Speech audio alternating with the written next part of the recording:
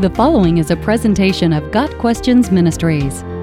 What does it mean to spare the rod, spoil the child? Spare the rod, spoil the child is a modern-day proverb on the wisdom of discipline. It means that if a parent refuses to discipline an unruly child, that child will grow accustomed to getting his own way and develop an air of entitlement. He will become, in the common vernacular, a spoiled brat. Spare the rod, spoil the child is not found in Scripture, but Proverbs 13 verse 24 expresses a similar thought. He who spares the rod hates his son, but he who loves him is careful to discipline him. According to this bit of wisdom, withholding discipline is akin to hating one's child, and correction is a means of loving him or her. In other words, allowing a child to always do as he pleases is not beneficial to the child. The better, more loving action is to guide a child away from sinful ways into a more advantageous path. Proverbs 22 verse 15 presents discipline as an antidote to foolishness. Folly is bound up in the heart of a child, but the rod of discipline will drive it far from him. Being wise is better than being spoiled.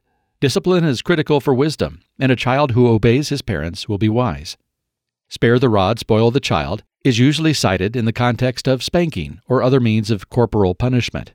Taken literally, both Proverbs 13 verse 24 and the modern proverb refer to corporal punishment. However, they have application beyond physical discipline. The primary point of the biblical proverb is that loving discipline benefits the child. Parents are sometimes tempted to think that a hands-off approach is the best way to raise children, but parents who truly love their child will provide wise and appropriate discipline. If a child develops evil habits, such as laziness and dishonesty, greater evil will befall. The pain of correcting bad behavior will be much less for the child now than for the adult he or she will later become. Because everyone inherits a sin nature, everyone needs discipline. Correction is a blessing that prevents shame and undue hardship down the road. God Himself disciplines His children.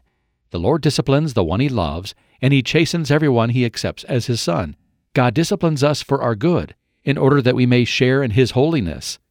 Hebrews 12, verses 6 and 10. To spare the rod and spoil the child is deceptive in that the spoiled child will grow up believing that sinning has no consequences.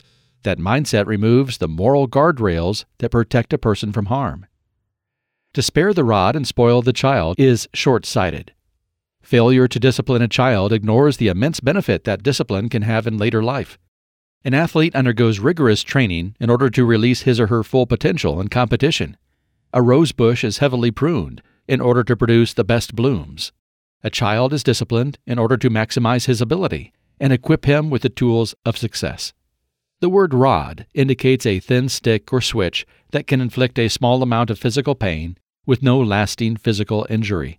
It should go without saying that a child should never be bruised, injured, or cut by a physical corrective measure. The Bible warns that parents should never abuse their power and authority over their children. Discipline, physical or otherwise, should not be abusive, unfair, or administered in anger. Discipline should be done in love, with purpose, and under control. To refuse to spare the rod is to show wisdom, foresight, and love. Parents who discipline their children in this way desire to shape them into responsible adults who love and serve God. The goal is to build character and train the conscience. Got Questions Ministries seeks to glorify the Lord Jesus Christ by providing biblical answers to today's questions. Online at gotquestions.org.